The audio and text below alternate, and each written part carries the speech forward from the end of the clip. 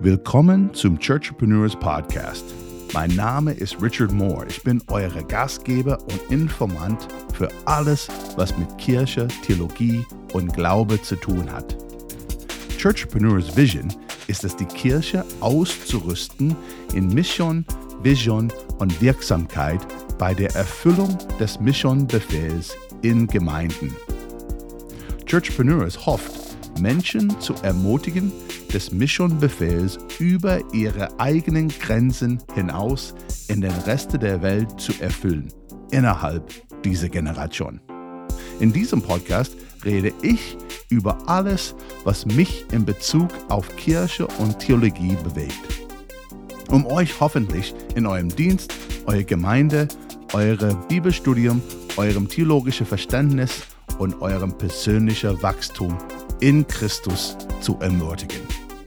Heute haben wir eine ganz besondere Show für euch. Ich habe eine Predigt vor einigen Monaten gehalten und es heißt die Werke des Teufels. Es kommt aus der Johannesbrief, der 1. Johannesbrief, Kapitel 3, Vers 4 bis Vers 10.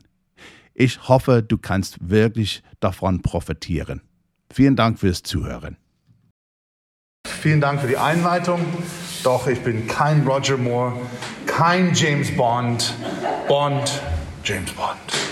Nee, leider keine Verwandtschaft. Aber er ist in den letzten Jahren gestorben, oder? Roger Moore. Leider der beste James Bond. Außer Sean Connery, der war auch gut. Ne? Alright, super. Ja, bin ich Richard Moore. Ich bin verheiratet. Oh, ich darf das abnehmen. Ne? Das ist fast ein Teil von unserem Alltag. Ne? Man vergisst das. Ja, ich bin Richard Moore. Bin verheiratet mit einer wunderbaren deutschen Frau. 3 geniale deutsche, amerikanische Kinder. Ich bin eingeborener Amerikaner. Wir sind nach Deutschland gekommen, also fast 7 Jahre sind wir her. Und bin Jugendpastor, Pastor, Gemeindegründer und jetzt Missionar in Deutschland. Ja, also eine wunderbare Reise, 25 Jahre im Dienst des Herrn, der Herr. Und genau, bin ich bei euch heute Morgen eingeladen. Vielen, vielen Dank für diese Ehre, eine Predigt bei euch zu halten. Genau, ich glaube, ich habe das letzte Mal erklärt, meine älteste Tochter heißt Anna und sie hat Down-Syndrom. Und Down-Syndrom ist eine genetische Anomalie, dass jeder Kind mit Down-Syndrom ist mit 3 Chromosomen auf dem 21. Chromosom geboren. Das heißt, es gibt ein paar Schwierigkeiten, Lernhindernisse und so weiter und so fort. Und eine davon ist eine Muskulatur. Die Muskulatur in ihrer Körper ist einfach nicht so gespannt wie wir. Ne? Wir sind stärker und es macht was aus, dass die Leute mit Down-Syndrom, die nicht ihre Körper fühlen kann. Also in Platz, ne? Also es ist komisch, ne? Du spürst deinen Arm jetzt oder Bein oder dein Körper. Du sitzt dort und du fühlst dich, oder? Aber die Leute mit Down-Syndrom haben Schwierigkeiten, sich zu fühlen. Und das heißt, sie hatte als Baby, sie wollte alles über sich schmieren. Creme oder Massage zu haben. Ne? Also alle wollen Massage haben, aber das hat sie gern gehabt. Und auch hat sie andere Sachen. Einmal hat sie Penatencreme über ihr ganzen Körper geschmiert. Ja, das kommt nicht so leicht ab, oder? Also es dauert hat sie auch Schokolade geschmiert und alle Sachen geschmiert. Wie gesagt, ich war Jugendpastor damals in Kalifornien und Anna war, ich weiß nicht, als Baby, aber wir hatten unser zweites Kind, Lydia, also an diesem Sonntag muss ich Lydia und Anna bereit machen für Gottesdienst. Simone leitet Lobpreis und ich kam nachher mit den 2 Kindern, aber ich hatte auch was zu tun am Sonntag, ne? Mit den Jugendlichen und so weiter und so fort. Also, ich kam nachher und ich habe Lydia bereit gemacht, ich habe Anna bereit gemacht, Anna erstmal bereit gemacht, Lydia Schuhe angezogen und dann kam ich zurück zu Anna zu finden, also wo steckt die Anna? Ja? Und ich ging unten in unser Wohnzimmer, wo unser Fernseher und Entertainment Center war und sie saß drauf auf unser Entertainment Center, drauf auf unser CD-Spieler, DVD-Spieler und DVD, kennt ihr das noch? DVD-Spieler und sie hat, kennt ihr diese Sachen hier? Und wisst ihr, was das ist, ihr Eltern? Ne? Genau, das ist ein Windel.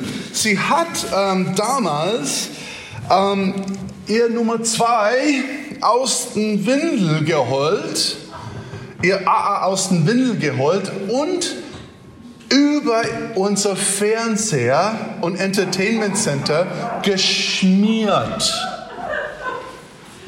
Warum lacht ihr mich so an? Ich war so, was? Nein! Es war überall. Überall. Unglaublich. Und dieses Kind saß dort so brav und schön und war so,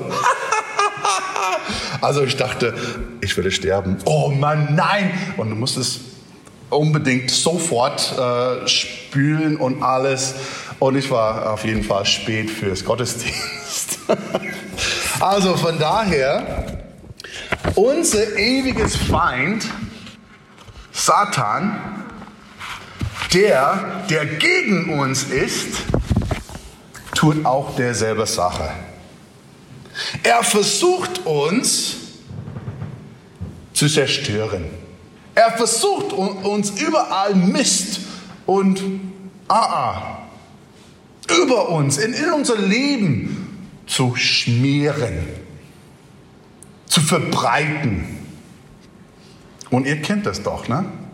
Wenn wir ehrlich sind und zugeben, doch, manchmal sind unser Leben voll mit und Mist. Und wir haben doch Mist gebaut.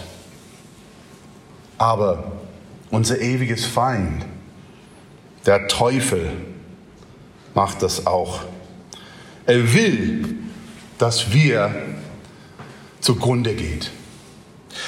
Also, ich muss erstmal auch, bevor wir tief eingehen, mein Deutsch entschuldigen. Mir, dich, dir und alles Mögliche. Ich gehe immer besser in Alemannisch, aber vielleicht können wir ein bisschen Alemannisch schwitzen. Also von daher, vergib mir, sei geduldig und genau. Also, wir springen rein in unser Text heute Morgen und es befindet sich in 1. Johannes 3, Vers 4 bis 10. Schlagt eure Bibel auf oder Handy oder was auch immer. Und können wir stehen, dieses Verse vorzulesen? Wäre das in Ordnung, wenn wir stehen zur Ehre Gottes Wort? Einfach in eurem Platz. Ich lese es vor. Kann zuhören oder in eurer Bibel auch schauen.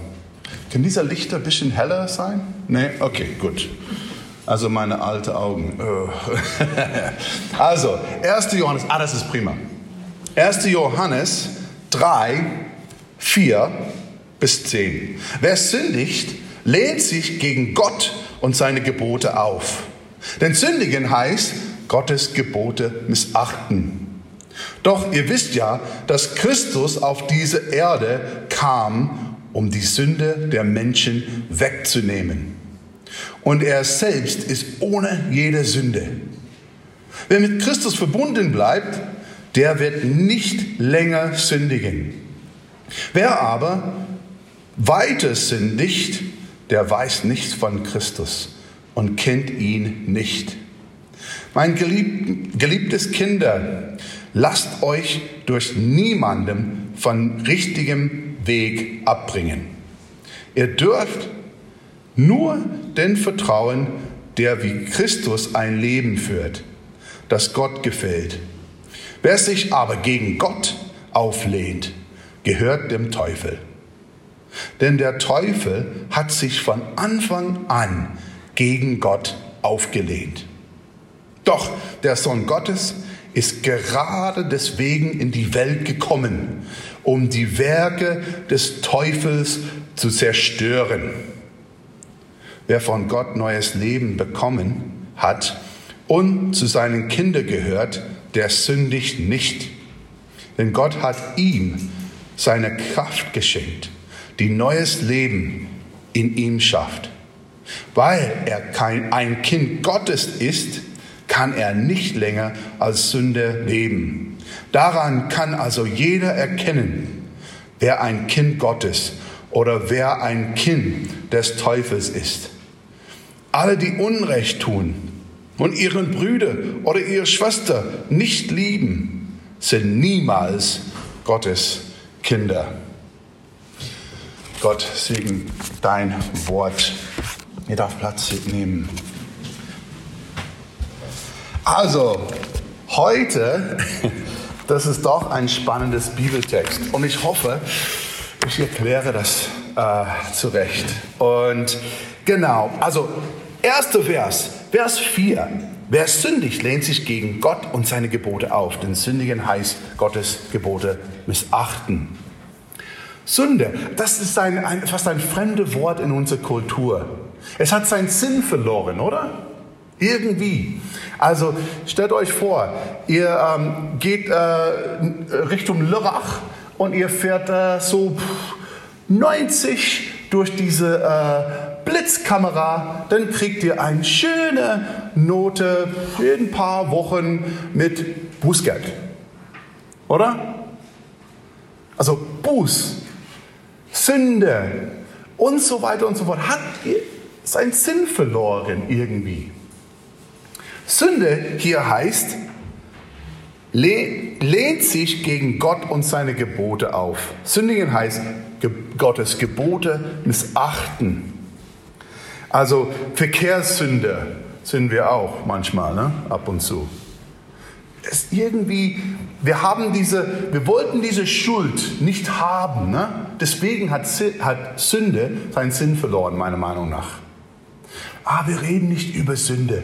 Wir reden nicht über Schuld und Scham und Buße und so weiter und so fort. Aber Sünde heißt Gottes Gebote missachten. Auch in die Bibel ist Sünde erklärt als daneben geschossen oder nicht schwarz getroffen oder so knapp daneben. Also ich fuhr heute Morgen vorbei an ein Bogenverein oder so. Kennt ihr, wo das ist? Also ganz nah an Lörrach, ne? Auf der linken Seite. Und ich dachte, das ist ein perfektes Beispiel. Ne? Du versuchst, in Schwarz zu treffen, aber wir moralisch sind ganz daneben geschossen. Wir haben den Ziel verfehlt. Und das heißt moralisch, ethisch und gesetzlich. Gott ist herrlich und heilig. Und wir sind ihm nicht nah. Das heißt Sünde. Aber wir sehen in diesem Textabschnitt, dass Christus kam, die Sünde der Menschen wegzunehmen. Also Vers 5. Ich gehe rasend schnell durch. Doch ihr wisst ja, dass Christus auf diese Erde kam, um die Sünde der Menschen wegzunehmen. Und er selbst ist ohne jede Sünde. Wer ist Jesus Christus? Er ist der sündlose Mensch. Ohne jede Fleck. Ohne jede Sünde. Er ist der heiligste Mensch, der je gelebt hat. Und nicht nur passive Heiligkeit, weil doch in sich ist Heiligkeit, sondern er ist aktiv, aktiv gerecht. Und er hat Gott ganz gehorcht. Er ist voll Gehorsam gewesen und er ist, wie gesagt, ohne jede Sünde. Johannes, der Autor hier, geht weiter. In Vers 6 sagt er, wer mit Christus verbunden bleibt, der wird nicht länger sündigen. Wer aber weiter sündigt, der weiß nichts von Christus und kennt ihn nicht. Warte mal. Ha? Heißt das, dass wir sündefrei sein werden? Nein. Johannes behauptet eigentlich in den ersten Kapitel hier, wer sagt, der ohne Sünde ist ein Lügner. Was heißt das hier denn? Also es gibt ein Verb hier, das Präsenz ist. Präsenz und aktiv in die Zukunft. Ich weiß nicht alle grammatische Sachen, aber es heißt nicht, dass wir nicht gesündigt haben, sondern dass wir heilig bleiben kann. Vorher, vor Christus, könnten wir nicht. Wir hatten keine Wahl. Wir waren einfach in unser Sündenfall geblieben oder geraten. Wir hatten keine Wahl vorher, vor Christus. Aber Christus ist unser Erlöser, deswegen hat er diese Kraft gebrochen. Also, das heißt hier, Johannes spricht nicht von einer Unmöglichkeit, dass ein Kind Gottes sündigen könnte, sondern von der Unmöglichkeit, dass ein Kind Gottes in der Sünde verharrt. Wir zahlen kein Bußgeld mehr, sondern wir tun immer wieder Buße, weil wir Kinder Gottes sind. Vorher hatten wir keine Möglichkeit, uns von unserer Sünde umzukehren. Es sollte keine Gewohnheit sein. Wir sollten keine Ausrede sagen. Naja, diese kleine Lüge, das ist Gott egal. Das ist nicht recht. Wir als Kinder Gottes sind davon gerettet. Ich gebe euch ein Beispiel. Als ich Junge war im Jugendkreis, hatten wir ein Freizeit gehabt und wir führen in ein Freizeitzentrum und unterwegs hatten wir uns angehalten, um ein Getränk oder Chips oder sowas zu kaufen, aber ich hatte kein Geld dabei gehabt und ich sah damals, kennt ihr das noch, Kassettentapes, ne? Ich sah diese zwei Kassettentapes, das ich sehr gerne hatte. Oder wie sagt man das? Vergangenheit, oh Mann, das ich hatte gehabt. Und ich dachte, kein Geld in der Tasche, ich klaue die zwei. In meine Tasche gemacht und bin schnell rausgegangen. Und sobald ich an unseren Bus kam, ich habe meine Freunde gezeigt, guck mal, was ich gehabt habe. Und die sagen, oh, spinnst du, was machst du hier? Also, das darfst du nicht. Und ich wollte nur cool darstellen. Ne? Und sobald ich das an meine Freunde gezeigt habe, fühlte ich eine Hand auf meine Schulter. Es war der Besitzer dieser kleinen Laden. Und er sagt, hast du was genommen? Ja, ich bin so kalt erwischt. Alle Sprüche, die du dazu nehmen kannst, ertappt. Aber interessant, ich habe keine Reue kein Scham oder Schuldgefühl, nur Wut an denen, die mir ertappt haben. Ja? Das ist eine schwierige Situation zu sein, weil ich habe den Wut meiner Mutter erfährt nachher. Das war am allerschlimmsten. Haben wir Reue über unsere Sünde? Das habe ich damals nicht. Aber je mehr ich Jesus kenne und seine sündenlose Natur, umso mehr will ich ihm näher sein. In sein Ebenbild. Wir haben eine neue Natur, sagt diese Bibelstelle. Wir sollten uns nicht mehr sündigen wollen. Sagt Johannes in Vers 7, meine geliebten Kinder, lasst euch durch niemanden vom richtigen Weg abbringen. Ihr dürft nur dem vertrauen, der wie Christus ein Leben führt, das Gott gefällt.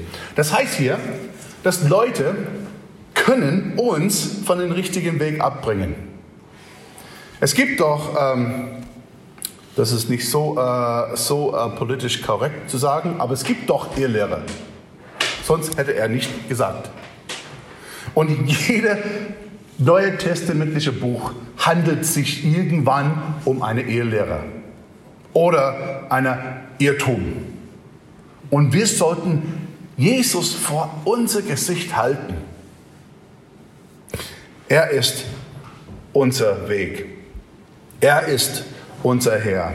Und wir sollten uns nicht vom richtigen Weg abbringen lassen. Kinder folgen ihren Eltern. Also als Teenagers sind doch schwierig, die folgen ihren Eltern nicht mehr. Aber kleine Kinder sind gerade hinter ihren Eltern her, normalerweise. Und wir sind Kinder Gottes. Gott ist unser Vater und er geht nicht in der Richtung von Sünde.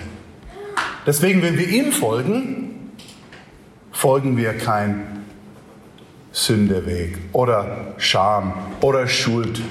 Wir sind von dieser Sache befreit. Ich komme schnell zum Punkt 8, Vers 8. Wer sich aber gegen Gott auflehnt, gehört dem Teufel.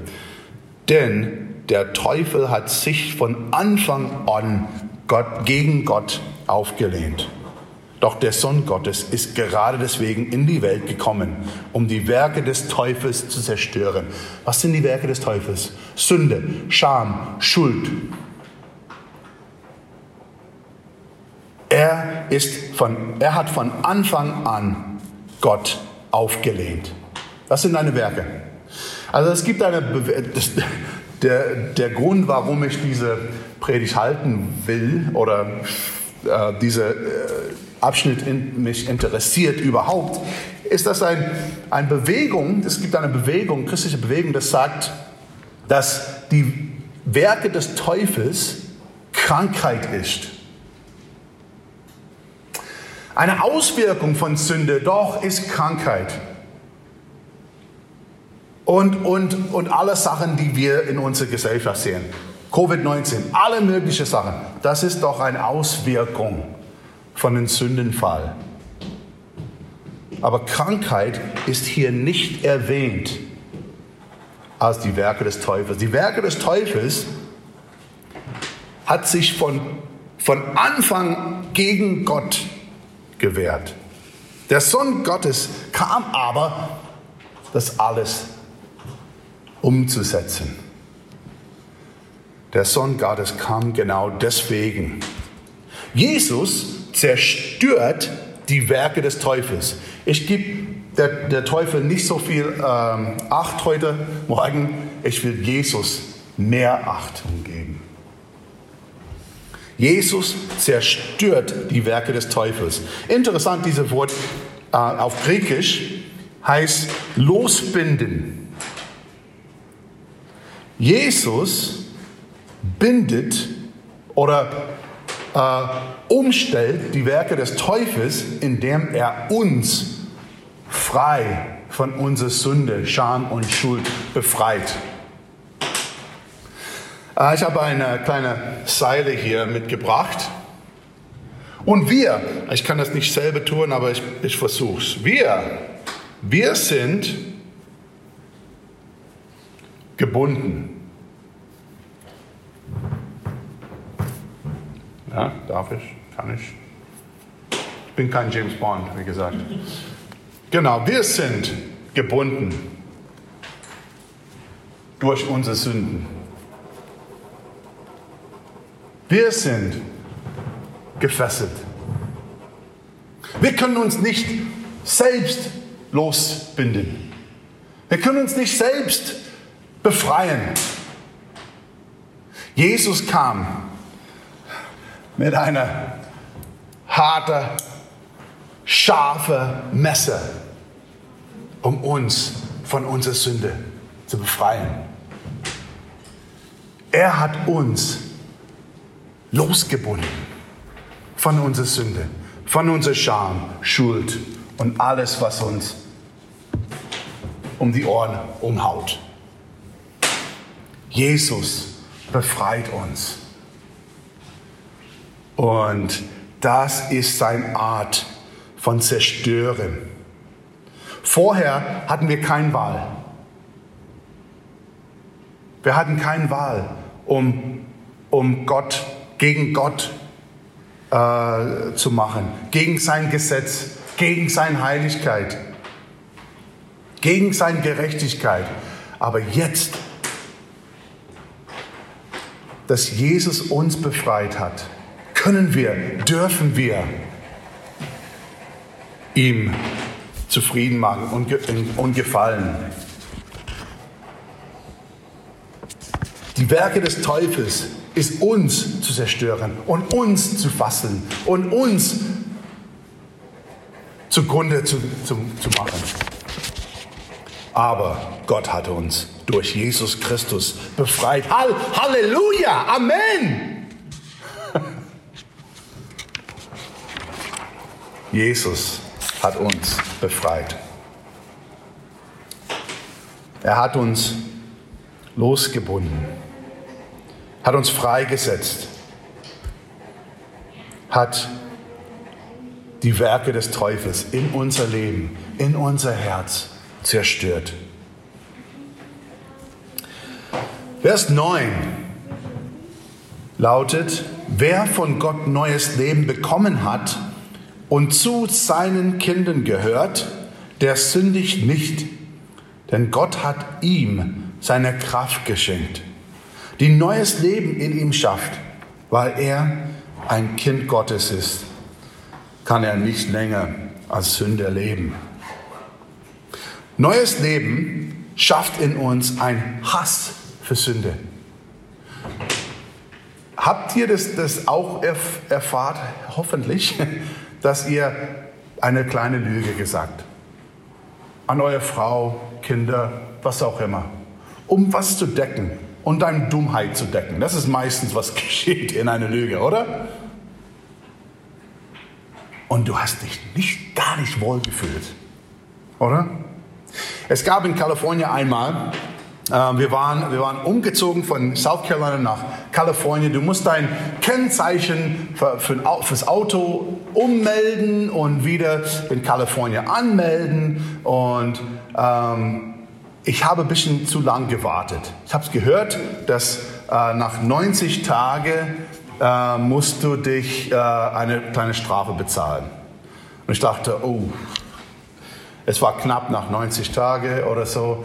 Und ich dachte, oh Mann, ich muss das endlich jetzt gerade machen. Ich ging hin und sagte eine kleine Lüge. Wann ist dieses Auto in Kalifornien erstmal gewohnt, sozusagen? Und ich wusste, dass es länger als 90 Tage war. Hab's gesagt, das oder jenes Oktober oder sowas, was auch immer es war, um aus dem Weg von dieser Strafe zu gehen. knapp unter 90 Tage habe ich eingegeben und es war eine Lüge. Ich habe mich so unwohl gefühlt, ich habe so eine große Scham auf mich geladen, missgebaut. Nach ein paar Tagen ging ich zurück in die Anmeldungsstelle und sagte zu der Frau dort, ich muss sagen, ich habe eine kleine Lüge begangen. Ich habe es gesagt, dass es mein Auto hier für länger, also kürzer als es eigentlich war. Es war über 90 Tage. Und sie sagte, was? Einfach geh heim. Sag nichts. Sie hat mir gesagt. Ich dachte, oh je. Nee, es ist eine Lüge. Ich muss meinen Klaps nehmen. Es ist eine Lüge. Ich kann nicht damit leben. Und sie hat mir das korrigieren lassen. Und ich habe mein Bußgeld bezahlt, sozusagen. Ich fühlte mich gar nicht wohl in einer Lüge. Und ich hoffe, ihr seid auch in derselben Lage. Wir können nicht länger sündigen. Und wenn wir eine Sünde begehen, danke, dann fühlen wir uns gar nicht wohl als Christen. Neues Leben schafft in uns einen Hass für Sünde und eine Liebe für Gottes Wille und Gerechtigkeit. Vers 10 sagt, daran kann also jeder erkennen, wer ein Kind Gottes oder wer ein Kind des Teufels ist. Alle, die Unrecht tun und ihre Brüder oder ihre Schwester nicht lieben, sind niemals Gottes Kinder. Gott hat durch Jesus Christus uns von unserer Schuld befreit. Und er hat die Werke des Teufels zerstört und uns frei von Schuld. Er hat uns ungefesselt. Er hat uns von unseren Seile befreit, die uns losgebunden hat. Das ist das Kraft des Evangeliums. Wer an Jesus Christus glaubt, ist frei. Er darf nicht länger sündigen, nicht länger Schuld auf euch laden. Und der Teufel hat kein Recht, in unser Leben etwas zuzusprechen. Jesus Christus ist Herr und Retter. Und der Heilige Geist führt uns. An anderer Stelle heißt es, 2. Korinther, 5, Vers 7.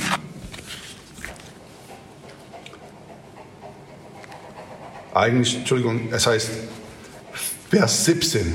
Gehört also jemand zu Christus, dann ist er ein neuer Mensch. Was vorher war, ist vergangen. Etwas völlig Neues hat begonnen. Ihr habt eine neue Natur. Kind Gottes steht über euch, wenn ihr an Jesus Christus glaubt. Und ihr darf nicht länger Scham, Schuld auf euch laden. Der Teufel hat verloren. Jesus Christus ist Sieger. Amen. Danke, dass du dem Churchpreneurs Podcast zugehört hast. Du kannst mehr Informationen auf meiner Website finden unter www.richardpmoore.net. Und ich blogge auch unter www.richardpmoore.blogspot.com. Du kannst mir gerne auf Twitter folgen. Mein Twitter-Handle ist @richardpmoore23. Du kannst auch eine E-Mail an churchpreneurs@gmail.com schicken. Ich würde mich freuen, von dir zu hören. Wenn du Ideen für einen Podcast hast, Kommentare oder Fragen, meldest du dich bitte auf eine von diesen Plattformen. Gott segne dich. Bis zum nächsten Mal.